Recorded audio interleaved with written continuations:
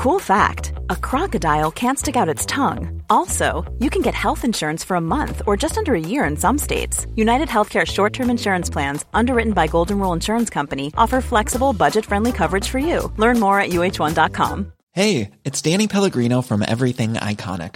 Ready to upgrade your style game without blowing your budget? Check out Quince. They've got all the good stuff, shirts and polos, activewear, and fine leather goods, all at 50 to 80% less than other high-end brands. And the best part? They're all about safe, ethical, and responsible manufacturing. Get that luxury vibe without the luxury price tag. Hit up quince.com/upgrade for free shipping and 365-day returns on your next order. That's quince.com/upgrade.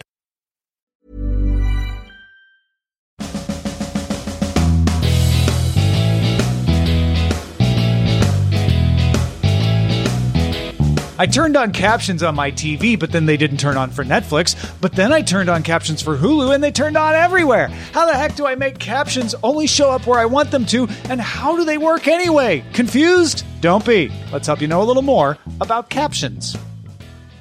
It's Know a Little More's first two-time guest. Please welcome back Andy Beach, author of Video Compression Handbook and video engineer and architect at Microsoft. Welcome back, Andy.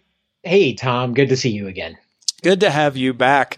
After reading an email about the confusion caused by Captions settings on my show Cord Killers, Andy Beach was nice enough to send us an email about how they work, and then even nicer enough to agree to record all of that again for Know a Little More. Thank you, Andy. Well, the reality was, as I was trying to answer it, I realized that it was way more than you were ever going to be able to legitimately read in an email on Cord Killers. So I thought it might make sense to just record one of these. Yeah, no, this is fantastic. You will get the email in the show notes for this episode as well. The way you started the email, and I think the way we'll start this explanation, is there are some facts to know about captioning in order to understand how it applies to the modern world of set-top boxes and Apple TVs and all that.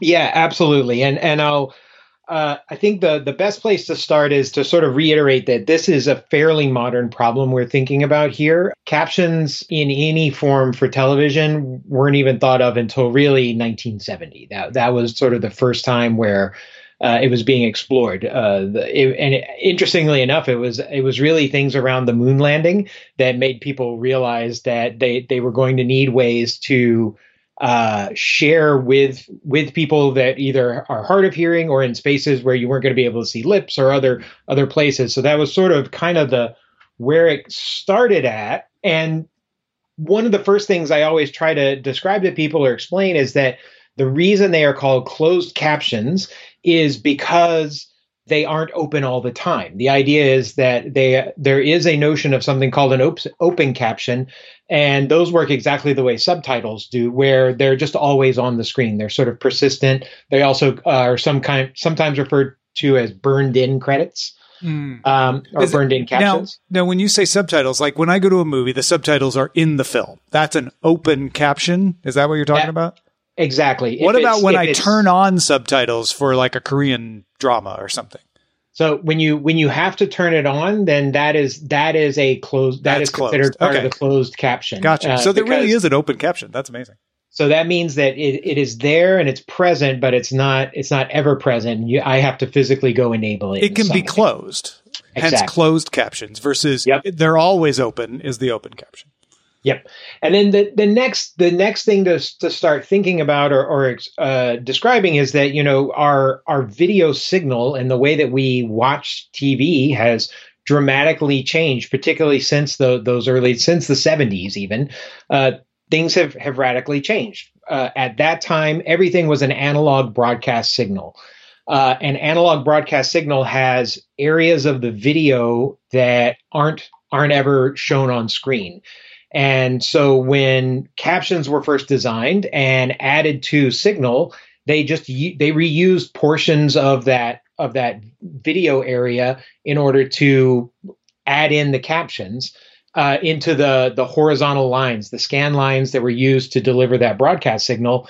And then they had decoder boxes that would be added to a television that would know how to take and interpret those lines and to convert it into something that could be overlaid on the screen. So for kids who don't know, used to be when you turned on a TV, it would depend on the TV how much of the picture you saw. I remember hooking up an old TI computer to an old black and white television, and it didn't show enough of the scan lines for me to see the prompt when I was typing in, I was programming in BASIC, whereas a newer TV did.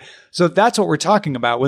It wasn't like you could just kind of adjust the picture and see the captions. There was just part of the signal that was never displayed, if I have that right. Yeah, it's down to a lot of there's a lot of reasons as to why it is that way, but there is a need for there to basically be sort of an overscan, like a notion of video, an area that's just not going to show up. And then engineers have been very clever about how that area gets repurposed to add ancillary data. And so for this, the captions definitely falls into that area. It's part of the vertical ancillary, or the VANC.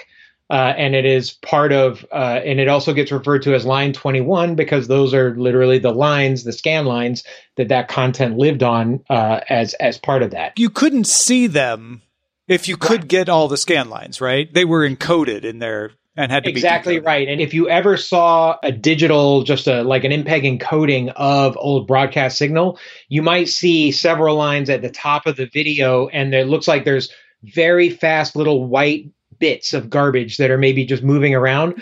That's the text, but it's compressed and it's broken up into lines, and it's not until it's reconstituted through a system where it's really legible. So your VCR tracking could uncover the code.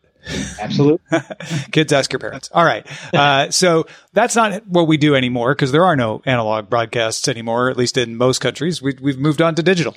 Yeah, so analog broadcast in the U.S. ended in 2009, but there were obviously digital systems that were coming online before that. And as part of that, they recognized they needed to change the way captions worked. They moved to this new system from the 608, was the system that describes those analog closed captions. They moved to 708, and 708 was a digital version of that. So this is ATSC compliant, digitally encoded captions, which immediately gives you a lot of sort of extra benefits, because literally we were going with sort of optical information before. It was always going to be white text on a black line, and that's how captions were displayed. Because this was digital information that was now embedded into the file in some way, or in the signal in some way, you could actually make it bigger or move its placement on the screen or make it a different color. And so that's Comic where Sans.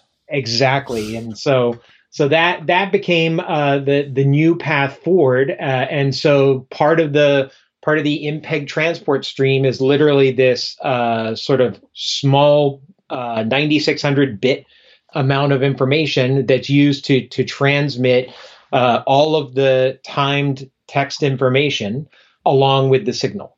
So it makes sense to me that, when closed captioning first came along, they had to figure out how to fit it into an analog signal that had already been developed. But when we developed digital transmissions in 2009, you're like, oh, it's digital. We don't have to figure out how to encode it. We can just encode it in the transport stream. So of course, obviously that means, because digital broadcasting is digital, that we just use the same system on the internet, right, Andy? Exactly wrong. Thank you for teeing it up so perfectly. Yeah, no, because these were still ultimately broadcast technologies, and the way even even the way that we consume content through OTT apps or our computers today is still transmitted in a different way. So those systems don't inherently understand 708 captioning or know how to parse it to make it part of that system. So it becomes the job of the encoding platforms, the thing that we talked about in the last time that we talked, to be able to take that 708 data and turn it into something that's called TTML, which is a time text markup language. It's literally a variant of HTML that was specified by W3C, and it basically is the online version of 708 signaling, so that you can take all of that data, keep it as closely aligned to the time as possible and put it into a format that any application or any media playback device should be able to understand and interpret so that you can then turn on and off captioning. Would better planning have allowed the same system to be used in both, or is digital broadcasting just different enough that you have to have two different ways of doing it? I think the reality is because TVs are a more closed ecosystem, meaning that TVs all follow the same specs in order to guarantee, performance and playback and similar pictures and other things. Whereas the computers and the online delivery of video tends to be more of a Wild West. You don't know if it's a phone or a Roku stick or just a web browser or something else. And so it becomes a little harder to plan for that. So I think the reality is we would have needed something that was a defined standard by the likes of W3C in order to make this work. But I think they did it in a fairly smart way. It did take a long time. Now, the standards for TTML didn't come around until like 2015. So there were a lot of years. So digital TV couldn't sit around and wait. They had to just do their own thing. That exactly. Makes sense, and so there were a lot of variants that sort of popped up in the early days that around different ways that it was done. But more or less, everyone has sort of coalesced into the sort of the TTML style for how these get added. And there's still a couple of different ways, but by and large, they work that way. I think it was even HBO and Netflix won an Emmy in 2015 for the sort of the design specs that go into captioning and subtitling for internet-based devices. So because the internet was the Wild West, digital TV had to just come up with its own thing. Yeah. And eventually the internet got around to trying 17 different flavors of captioning until HBO and Netflix get their Emmy. At that point, has now everybody converged onto TTML? By and large, yes. I think you'll still find probably some systems that are slight outliers, and the one area where there may be changes in particular, as we look today, is we're looking at now real low latency solutions to get content to you even faster, particularly for like live sporting events or others. And anytime you change the speed at which the velocity that you're trying to move the video signal through the pipe to get it into the internet, that may change the way that you have to do a particular piece of it. So it hasn't completely changed it today, but it's an area that needs consideration and may adapt or change over time. We're also looking now at, we're starting to get powerful enough computers to do the playback for us that sometimes you don't have to rely on captioning to be delivered as part of the signal. You can turn it on and from your computer itself can just do a sort of speech to text translation. That this is a function that Teams has now had for a little over a year, where even though there's no closed caption in that, I can turn on transcripts and keep the volume low, but read the text of meetings that I'm sitting in. And that's something that has improved leaps and bounds. Everyone knows back in the early YouTube days when you turned on auto captioning, it was not good, not accurate, and everybody has come a long way. So you're saying that's kind of the next wave to keep an eye out for, is where you won't even need to rely on TTML. Machine learning and processing will get so good that anything can have captioning, as long as the computer can hear it. Yeah, exactly. I mean, the reality is there will probably always be some form of captioning that gets delivered to the best of everybody's ability, because it's often part of government mandated guidelines. Here in the States, the FCC requires and mandates that if you're producing content for commercial use, even if it's delivered on just the internet, it still needs some form of captioning for accessibility. Other countries have very, very similar standards that go along this way. But the reality is that there will become a point where our computers probably do a better job of captioning and summarizing what's going on for us than the track that is delivered as part of the event, particularly in a live scenario, because those live scenarios, sometimes it's automated captions and captioning. Sometimes it's still literally a person that's sitting and typing on a steno style machine to rapidly inject the content into a live feed. So to get to our major frustration question that we had at the open of the show, why does captioning not just turn on and turn off?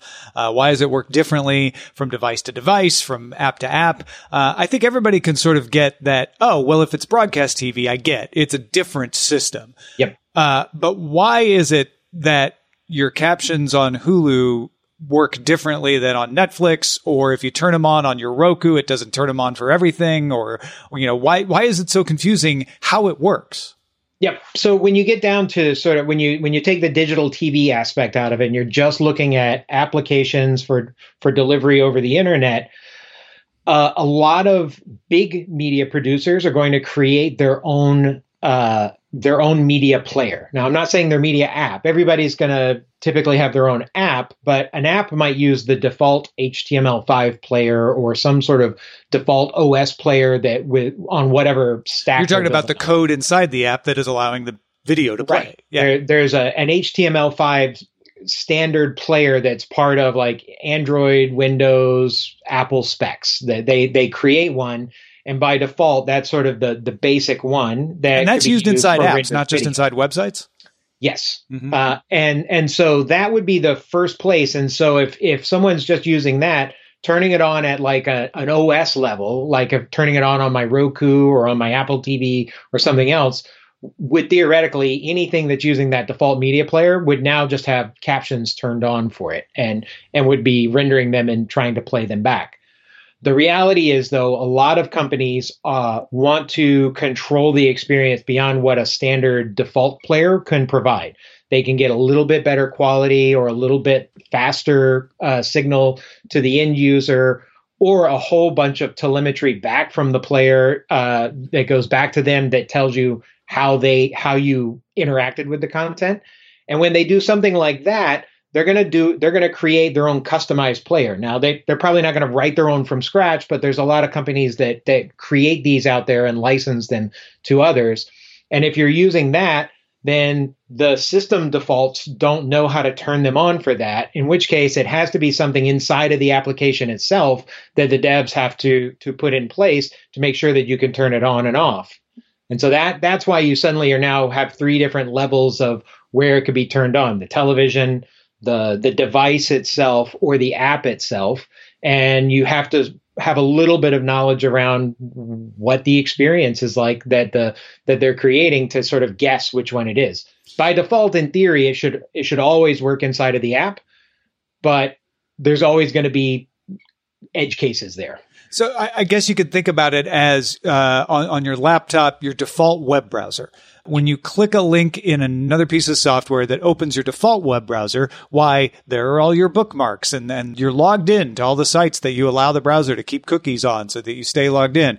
But if you open a different web browser, let's say Opera's your default, but you go and you open Firefox, suddenly it doesn't know anything. It doesn't know you're logged into anything. It doesn't have any of those bookmarks. And that's the equivalent of what's going on here. If I'm getting this right, is there's a player for the entire operating system. And gosh, if everybody uses the default player, then the settings stay the same. But if an app has rolled its own, well, the operating system doesn't know what's going on in that in that player, and neither do the other apps. Exactly. Well, that makes a whole lot of sense. Why doesn't everybody learn to share, Andy? Oh, if I could solve that, I'd have a very different job. You might be out of a job. We wouldn't want that. Very possible. Well, this has greatly helped me understand captioning. I knew maybe a tenth of this or less, and now I have a great understanding of how it works, why it works differently on my broadcast television or my cable television versus on the apps. And I think it creates a nice mental model for people where they can go, oh, the captions aren't on in this. That's why. Yeah, and it just gives you like some knowledge to help go troubleshoot this too. Like this is an area that I know I've had multiple conversations, particularly with like parents or older friends, to help figure it out. Because frankly, we all use captions a lot more now these days. It was originally literally designed as something for those who are either hard of hearing or have no hearing. But even myself, we now watch so much international content that we use the captions a lot, even if they're speaking English, because it just helps us, get through dialects and other elements. Yeah, it's funny you should mention that. We obviously use captions for Korean and Chinese shows, Spanish shows, German shows, stuff like that. And watching more of those kinds of shows has made me more likely to turn on captions when I'm, say, watching Raised by Wolves, which is in English, but sometimes they just move a little fast, or there's noise in the neighborhood because I'm watching it in the day or whatever, and it just sort of becomes a second lifeline, as well as being essential for somebody who has hearing impairment or no hearing at all, to be able to just understand what's going on. Yep, absolutely. And my daughter, when she was learning to read, wanted the captions on constantly whenever we were watching things, because it was an easy way for her to get in some reading lessons. Yeah, a lot of the Chinese shows, they just have captions on all their shows. They may be open captions, as a matter of fact, because there are so many dialects that they want to make sure that everybody watching understands, even if they don't really understand the accent of the person in the show. And so when we have the English captions on, sometimes they'll show up over the Chinese characters that are burned in. That totally makes sense. Yeah. Well, thank you, Andy, for helping us understand this. If folks want to follow you, find out more about what you've got going on, where should they go? Sure. On Twitter, they can find me at Andy Beach. That's probably the easiest way. Other than that, I'm just around looking for new cocktail ideas and solving video problems. Excellent. Well, folks, I hope that brings a little more understanding to your world. In other words, I hope now you know a little more about captions.